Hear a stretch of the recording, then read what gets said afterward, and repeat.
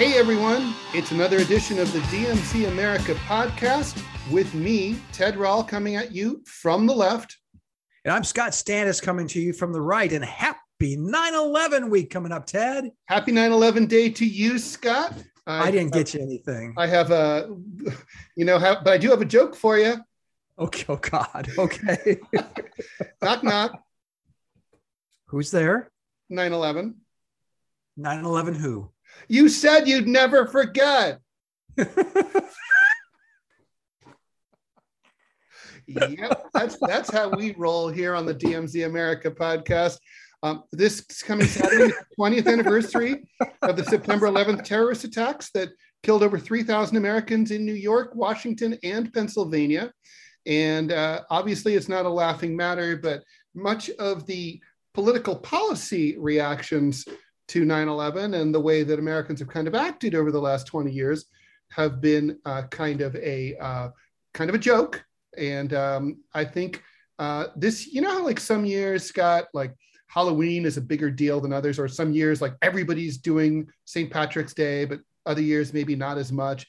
And It does seem like this 9/11 is really it's a bigger deal. It's the 20th anniversary. It's a nice round number.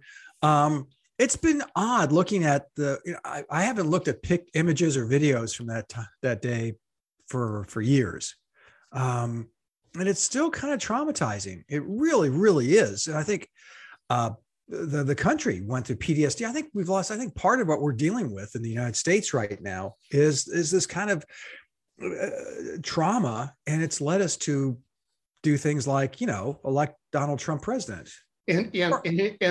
And ignore the two countries that attacked us and invade two that didn't. Well, in fact, we let one of them who attacked us, capture, torture, kill, dismember. And we're like, we're good with that. A Washington Post columnist of all people.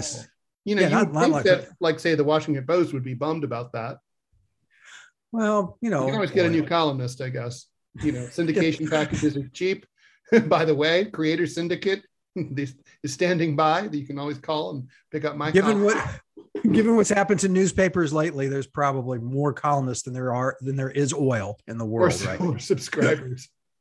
So we do. I mean, should have invaded. Listen, let me back this truck way up for a second. Go to 9/11. You and I were just becoming really good friends back then, and that whole period.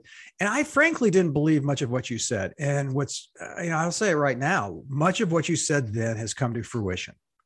We shouldn't have invaded Afghanistan, or at the very least, just thrown some bombs at some of the Al-Qaeda parks, Al-Qaeda camps. Well, they did have that video with the Jungle Gym. Remember the Jungle Gym video that you see the guys like? Yes, I know. It's like, is there going to be a lot of that in suicide bombing? I don't think so.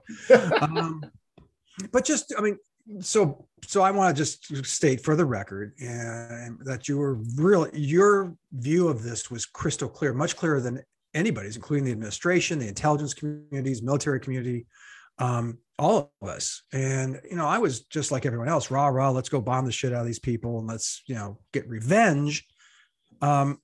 Iraq was a different can of worms, of course, but the invasion of Afghanistan, like you said, we should have invaded Pakistan. We should have invaded Saudi Arabia.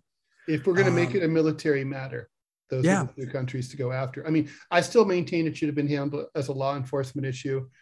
We have all the main perpetrators who weren't, dead on 9/11 from, flying planes into buildings. They lived for the most part in Pakistan, and we have an extradition treaty with Pakistan, pretty good relationship with them, excellent relationship with the ISI, which is their CIA. And we could have had Khalid Sheikh Mohammed and these other guys extradited to the United States to face criminal charges in the US, or we could have turned them over to The Hague. And it would have, you look at Slobodan Milosevic from Serbia. He was robbed of his power and kind of wound up as a sad gray man in a bad suit. And that's pretty important propaganda. And he got a fair trial. And I think, if the US was supposed to stand for anything, it's about truth, justice, and the American way and fairness. And we managed to take Khalid Sheikh Mohammed, a guy who planned to kill 3,000 people, would have happily killed more if he could have. We turned him into a victim. We waterboarded him 266 times, put him into a concentration camp, tortured him in other ways as well. And he's the victim now. I mean, we really fucked up. Yeah, I just, how do you treat these people? How do you treat people who would, foist a plan like this on the world? I mean, to be perfectly honest, they succeeded. I mean, not just on that day, which I think they were, I hate to use this word, but it's really the only word that comes to mind, is they were lucky, You see the security camera footage from when these guys, I mean, what was it, in Boston? They were stopped because they were carrying box cutters. Yeah. And then the security guys at the time. Yeah, the security guys go, okay, keep going. Well, they had to. That was the rule at the time. They should. Yeah, I know. That's how stupid things were, though, right? I mean, that's how preposterous and how massive holes were in the security system of our transportation system back then. But going forward, and this is a huge question, Ted. I don't know, no podcast is long enough for this, and we're not really expert enough. We should probably bring some people in to talk sometime in the next few weeks.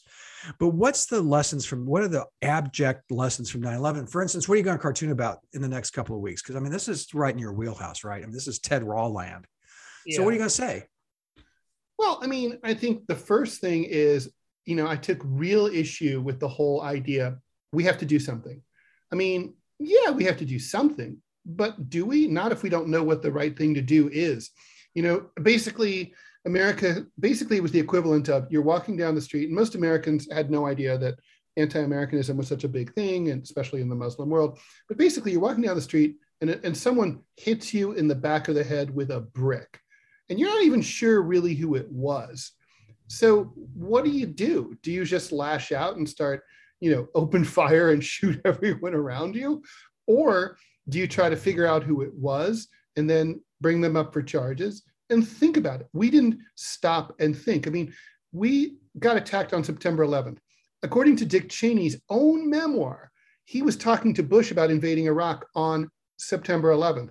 The media had no evidence that al-Qaeda was involved, but they were reporting it as a fact on September 11th.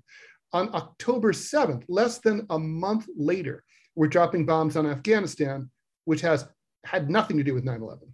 So, we didn't stop and think. We didn't investigate. We didn't take the Taliban up on their offer to turn over bin Laden. Bush on October 14th turned it down.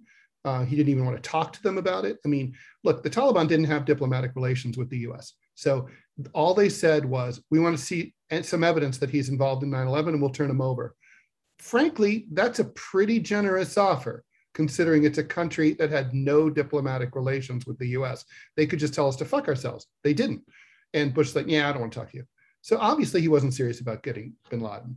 And it's just so I think that I would love. What are you going to cartoon about? I mean, I know you and I both are cartoonists. We're going to think about this yet. I don't know. I mean, I know that I have to mark the 20th anniversary. And of course, the fact we've both done cartoons, several of them now, Scott, about how we have nothing to show for 20 years of occupation of Afghanistan. We're right back where we started. The Taliban now claim to have mopped up Panjshir province, which was the last place in the country that was resisting at all.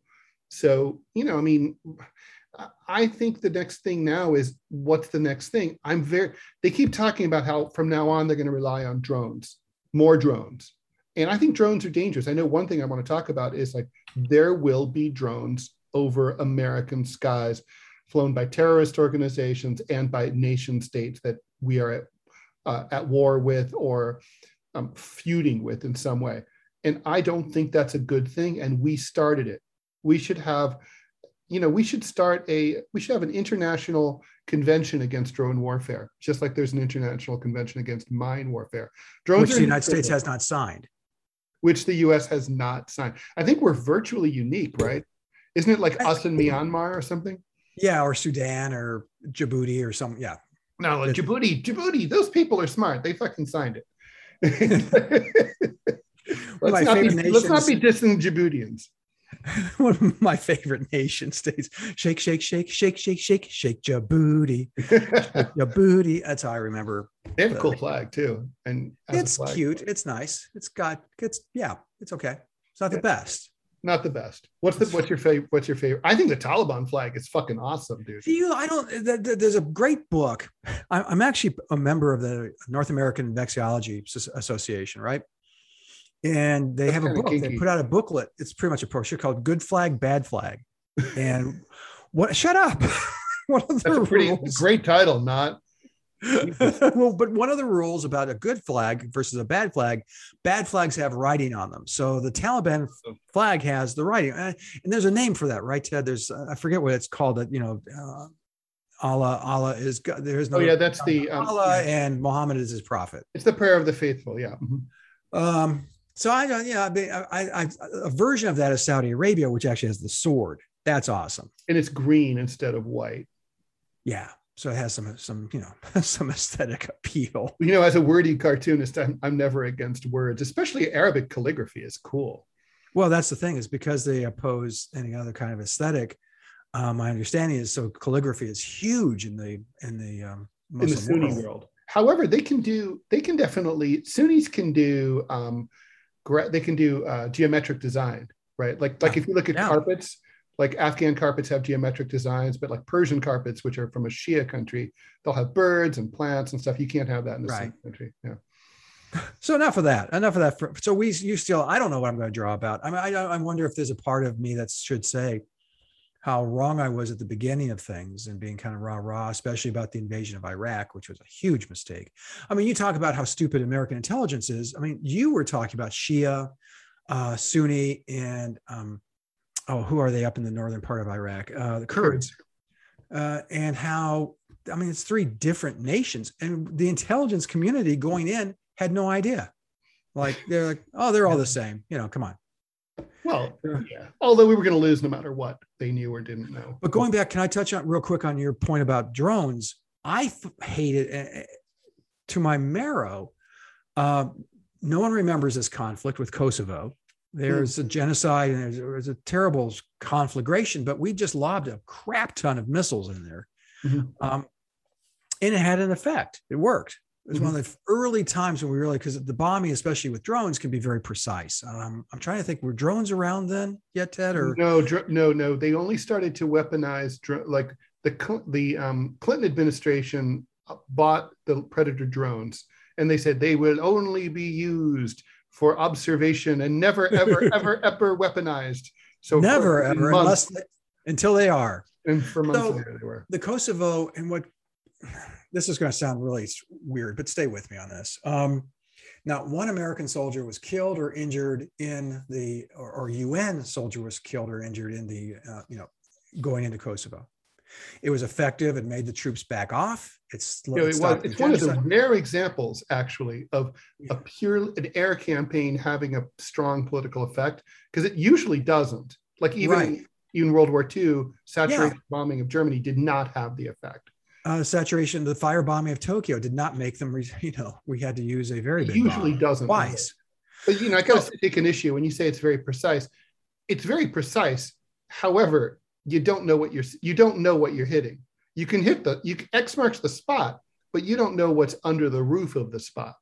That's the problem. Grant. Well, here's my point. I'm just going to go forward with this and saying that what bothered me about that whole operation and the celebration is that it was the sanitized version of war. And it extends to now drone war, which is like, we got some kid in Tampa driving this, this drone in Kandahar and blowing people up helter skelter. It's like, it sanitizes war to a point where it makes it too easy.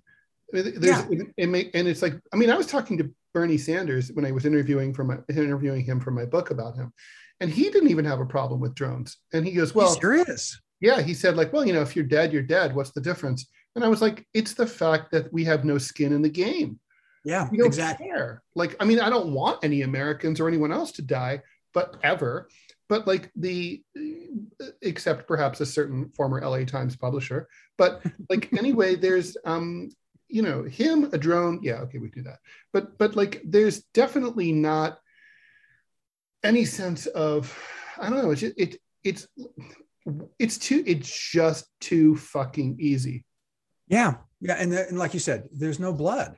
It is the sanitary, and war there's should blood there. It just doesn't. It just of course. But I'm saying, yeah, but there's no. It's wildly inaccurate. We've made no sacrifice, and that's the thing, is that war has to be messy and bloody and awful, because otherwise we do it even more often than we do, and we already do it too often. This is where my bleeding heartness comes out in full. I'm so anti-war because wars are stupid. Wars are dumb. And and ultimately, there's a great line. I'm stealing this from, of all shows, Doctor Who, which I love. But he gives a speech about war. We'll have to talk about Doctor Who someday, because I don't get that show at all. Well, a lot of smart people I know, including you, love Doctor Who. But anyway, well, that's because you hate people. No, I like people. You're on the side of the terrorists. Well, anyway, the terrorists are people.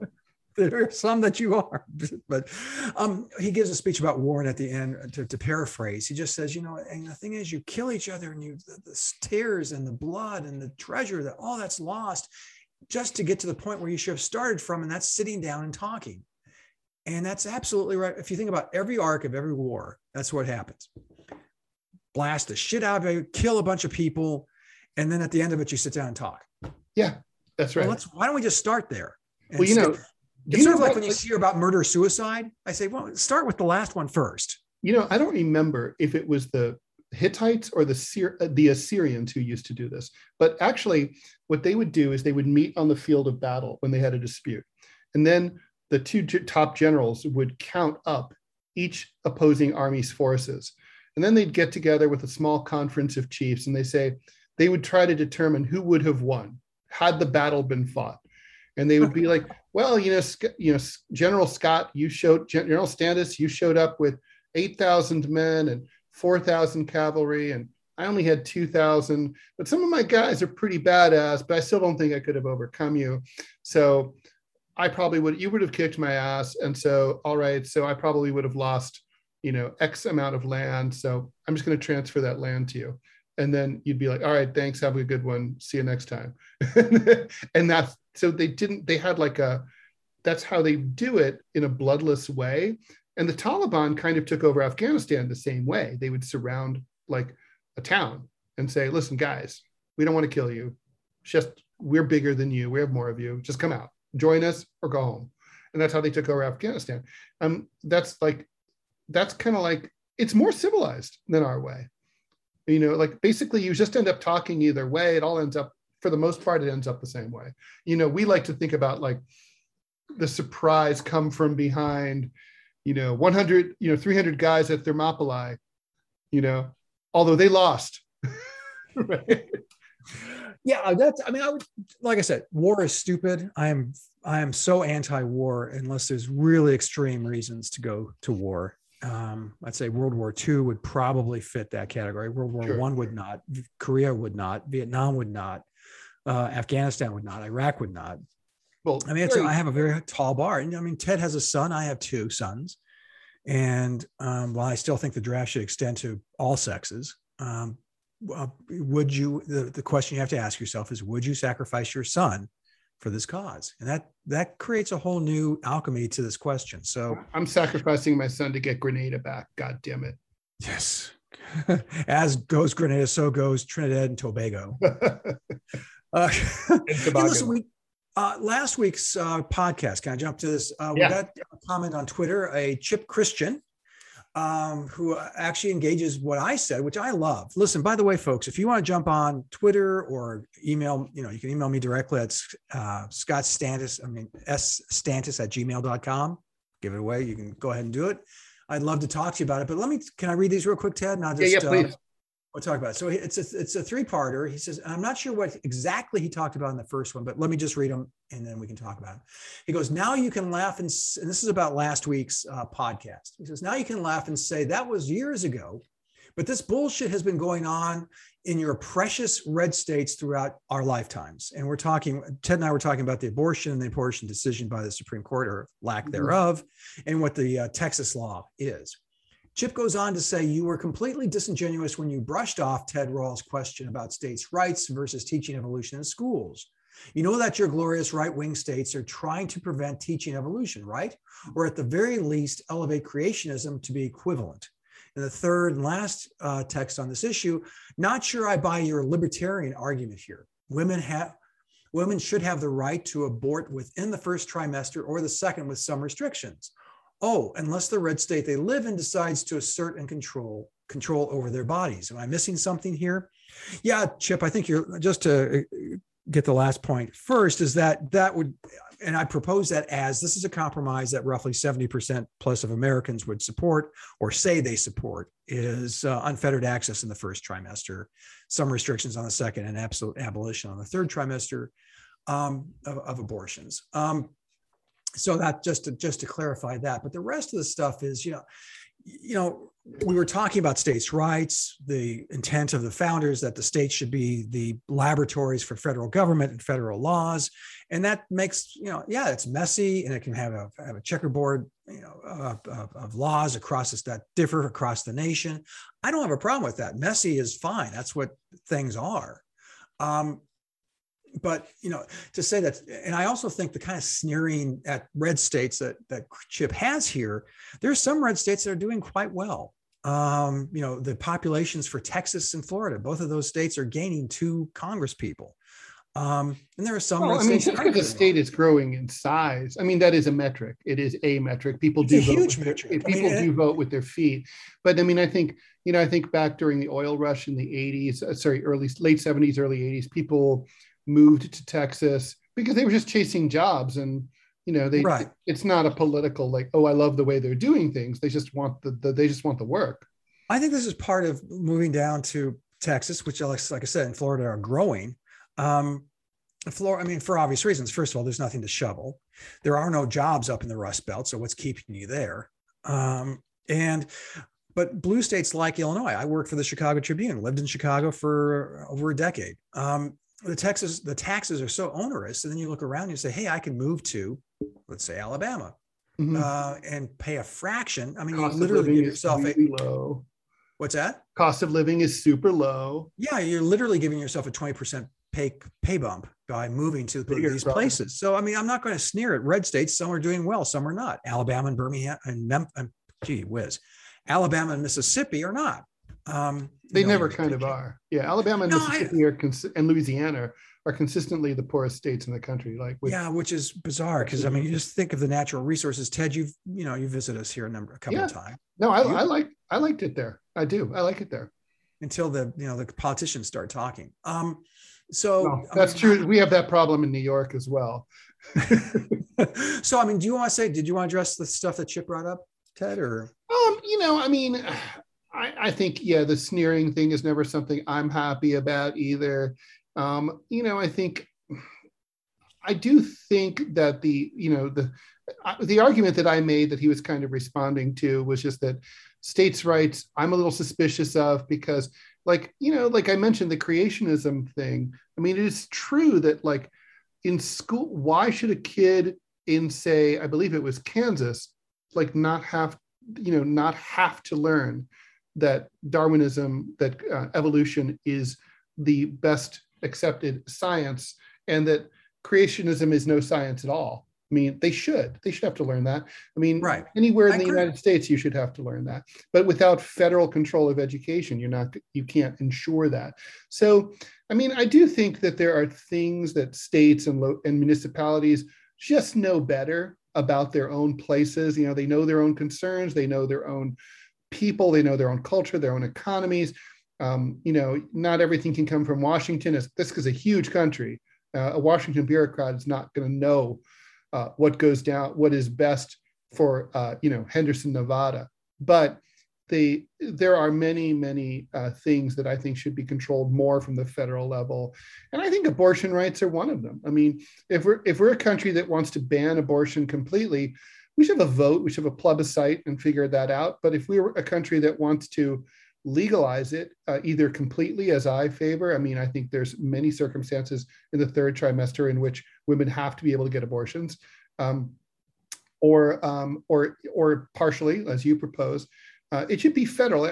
It's just weird. Think about gun control or gun rights. It's really kind of stupid to have a hodgepodge of laws where you can live in, say, New York City, where you cannot legally really own a gun under most circumstances. You can't buy one, you can't own one, but you can just drive out to Pennsylvania 2 hours away and go to a Dick's Sporting Goods and buy one and bring it back in your car.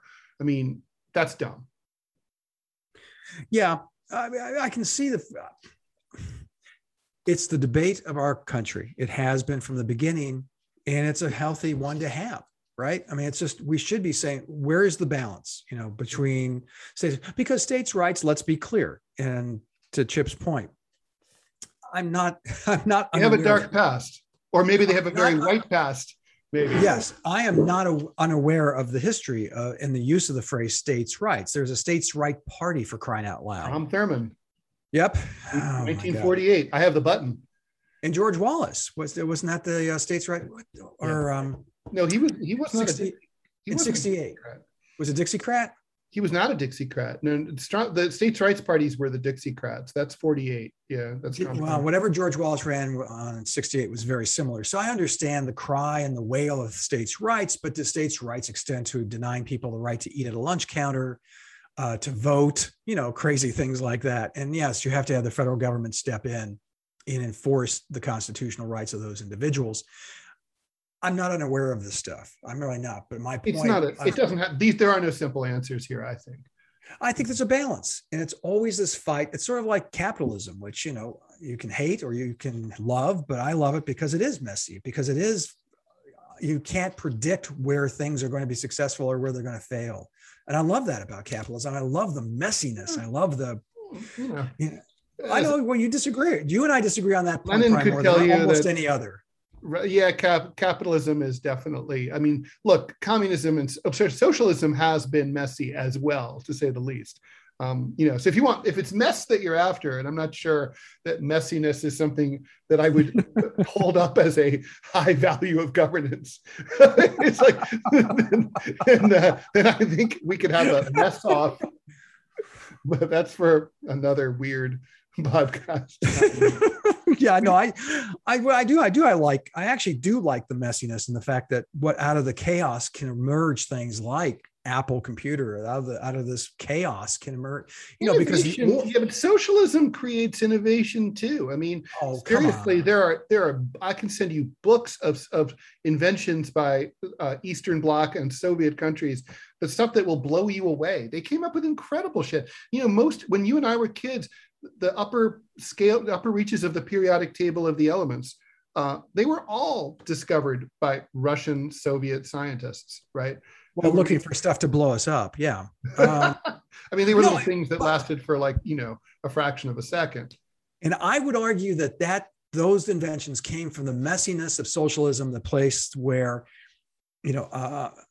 lack of services, lack of capital, lack of stuff to buy created a need, and that need was met. And that's what human beings do, is we go, oh, you can't, the Soviet Union doesn't make, they're going to start rationing vodka. You're saying a Soviet scientist couldn't get toilet paper one day, so he's like, I'm going to go invent element number 112?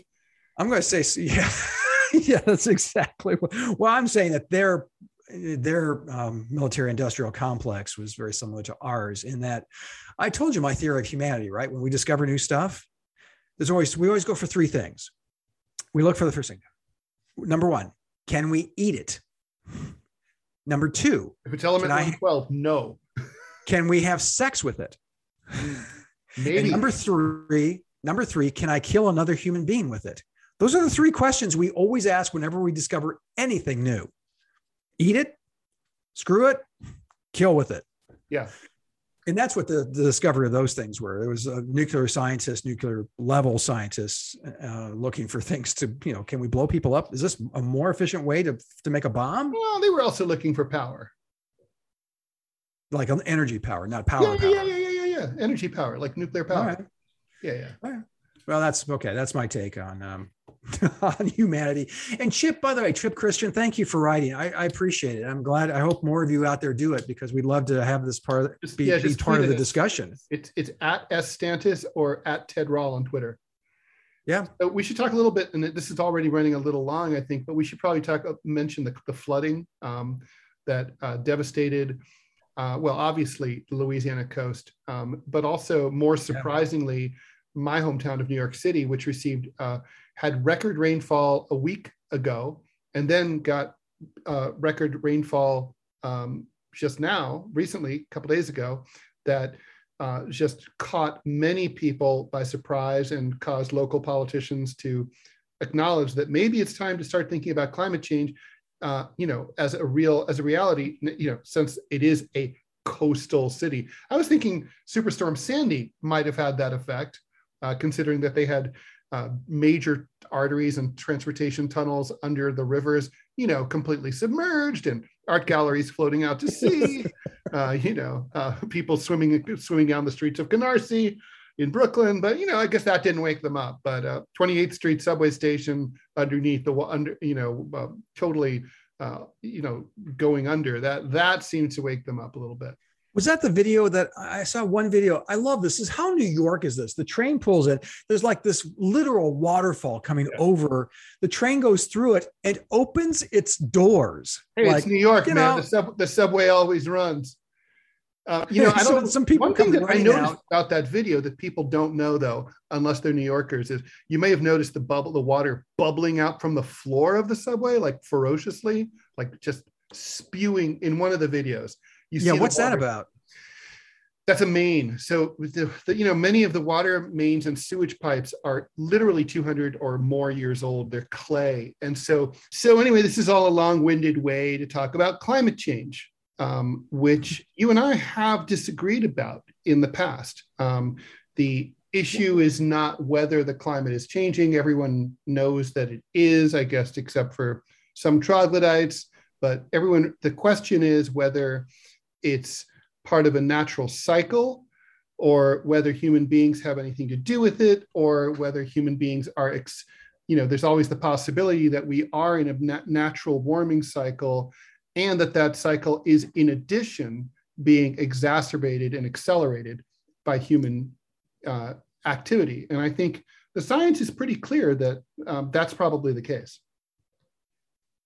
I would say yes, but by turns. Here's the thing. I mean, and this has always been my take on climate change, is that, rather than running around saying the sky is falling, which it's not yet, it's a very, very slow free fall, right? Oh, dude. So have you scuba dived lately? Oh my God, the reefs are dead all over the world. I mean, yeah, that's what they're dead. They're just fucking dead. I mean, the sky's falling. The sky has fallen. I understand that, but to the average citizen, especially ones who depend on carbon-based fuels, it hasn't.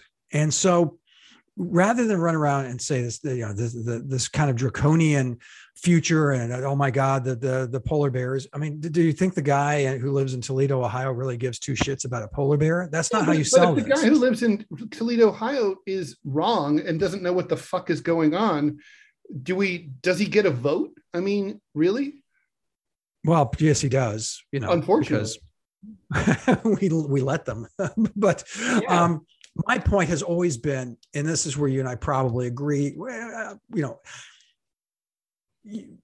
The Green New Deal and people like that, AOC and people like that who propose getting rid of internal combustion engines and so on. I mean, it's crazy. It's crazy because it's taken too long. That should have been done 50, 75 years ago. Well, and they tried, but the oil industry's quashed any kind of attempts to do that. Yes. My point is that here's that guy in Toledo. It's that guy in Toledo, that bastard in Toledo. But what is in Toledo is dirty air, dirty water, respiratory issues with children younger and younger. So why not sell it that way instead of saying, it's an old bumper sticker. Quality of life issue. Think globally, but act locally. Just say, like, you know what? Here in Birmingham, Alabama, we still have power plants, which are the number one polluters in the area I live in. And yet, they just crowed that they've upgraded their scrubbers on their smokestacks up to 1984 levels. Woo! I'm just like, makes me want to. Hold on, I'm going to go put on my Flock of Seagulls album. And I ran Well, it's so sweet that they wrote a song about Iran. I love that. Or maybe I misinterpreted. My point is that act locally, say we're going to cut emissions locally, we're going to cut, clean water locally, and you do that incrementally, you're going to have a much better chance. Scott, we don't have time for incremental. We're out of time for incremental. I mean, I think we're out of time. I think you're right. I think the scientists have said, if that's in case the carbon levels, not just in the air, but in the ocean and the soil, we've gummed it up pretty well. I think Greta Thunberg is right. I mean, it's we're out of time and people have to stop fucking around. I mean, it may be too late already to save ourselves, but I mean, the planet will go on without us, but I'd like to try to give it a fighting chance. I'd like our kids to have a fighting chance and their kids have a fighting chance. I mean, right now, I'm not sure they do. I really don't. I mean, we already have catastrophic events. We have 20,000-year-old glaciers that have vanished entirely in just a few years. The polar ice cap is now no longer around. It used to be a permanent 365-day-a-year feature of the Northern Hemisphere. It's now gone most of the summer. It will soon be gone entirely in the winter. We have, and it's never coming back, even if internal combustion went away. There's so much energy in the atmosphere. I don't think we have any more fucking time. We're out of time. We dicked around and now we're fucked. Yeah. Well, yes and no. I don't think we're ever fucked. We're inventive little monkeys. We'll figure out a way to survive. We always have. And so you just have to have that optimism, and it's not even optimism. It's just a practical approach to our species. We'll figure it out. More importantly, the rich will figure it out and take advantage of the technology and fuck the rest of us. Yeah, that's probably true. On that point, we can 100% agree. Look, I think the environment is the number one most important issue, hands down. It's more important than all other issues combined. And it's strange to me that this is not like fundamentally one of the things that cable news, TV, and politicians aren't talking about every single fucking day. Because the climate is elastic. The climate, there is times when there in our history of our planet when there was actual tundra growing up on Antarctica. Sure. It's not unusual for this to stretch and contract. During the American Revolution, there was a mini ice age. Sure. If you remember, well, you may not, you're just a youngin', but when I was in junior high and the environmental movement was coming, and they had on, I think, 2 or 3 major news magazines, Time, Newsweek, and Sports Illustrated, had stories about global cooling and how we were all going to freeze to death. Yes. Well, and so it's that kind of thing that makes the average Joe, especially Joe in Toledo, look and say, they said this, it was this way before, now it's this way. Yeah, if you believe in science, as you and I both do, then you can't, the information changes. But what's happened here, you look at Venus, the planet Venus, and what can happen with global warming run amok. You have carbon levels that are through the roof. They trap in the heat. And, it turns out that, the surface temperature of Venus is so high, it literally can melt lead. Of course, it's a lot closer to the sun too, but yeah. That's not it. It's not that appreciably close. It's just that its atmosphere is so thick. And that's what we're doing here. And so you and I agree to a point that let's just clean it. What does your mom tell you? The first lesson she teaches you is clean up your mess. Yeah. I mean, literally the Republican argument for all these years has just simply been, well, we care about jobs and, it's too fucking expensive to do this. And I think, look, the Green New Deal debate and offer is facile in a lot of ways.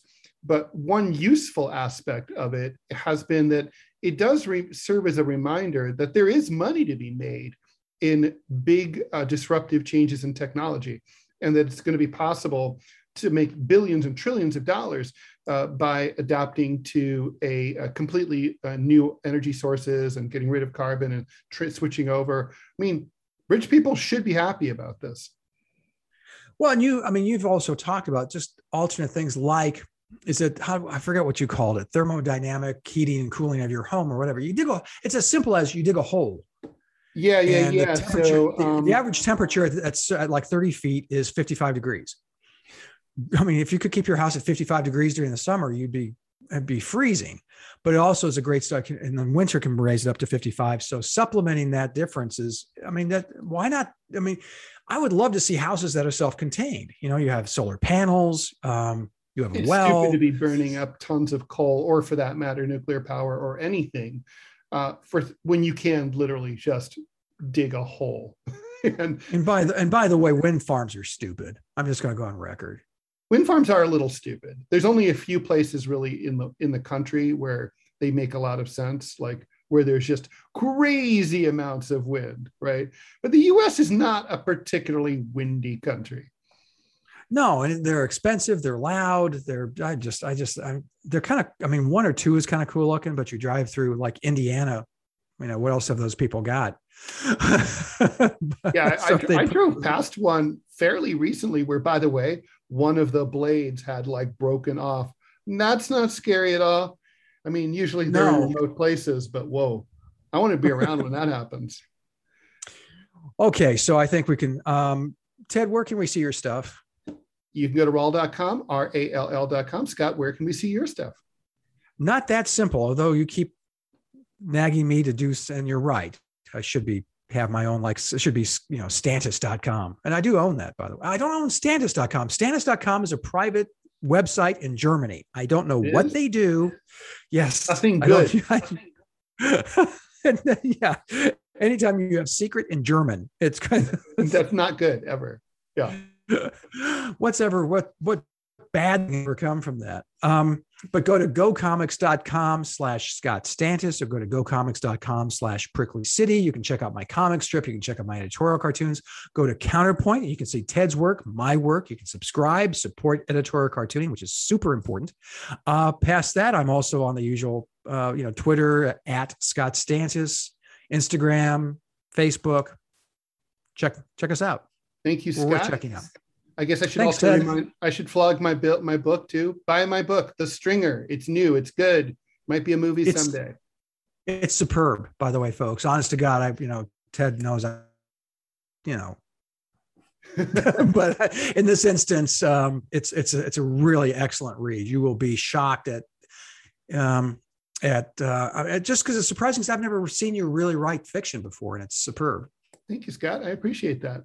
So with that, we'll talk to you in a few more days, and have a great week, and enjoy. Happy 9/11 week. Woohoo.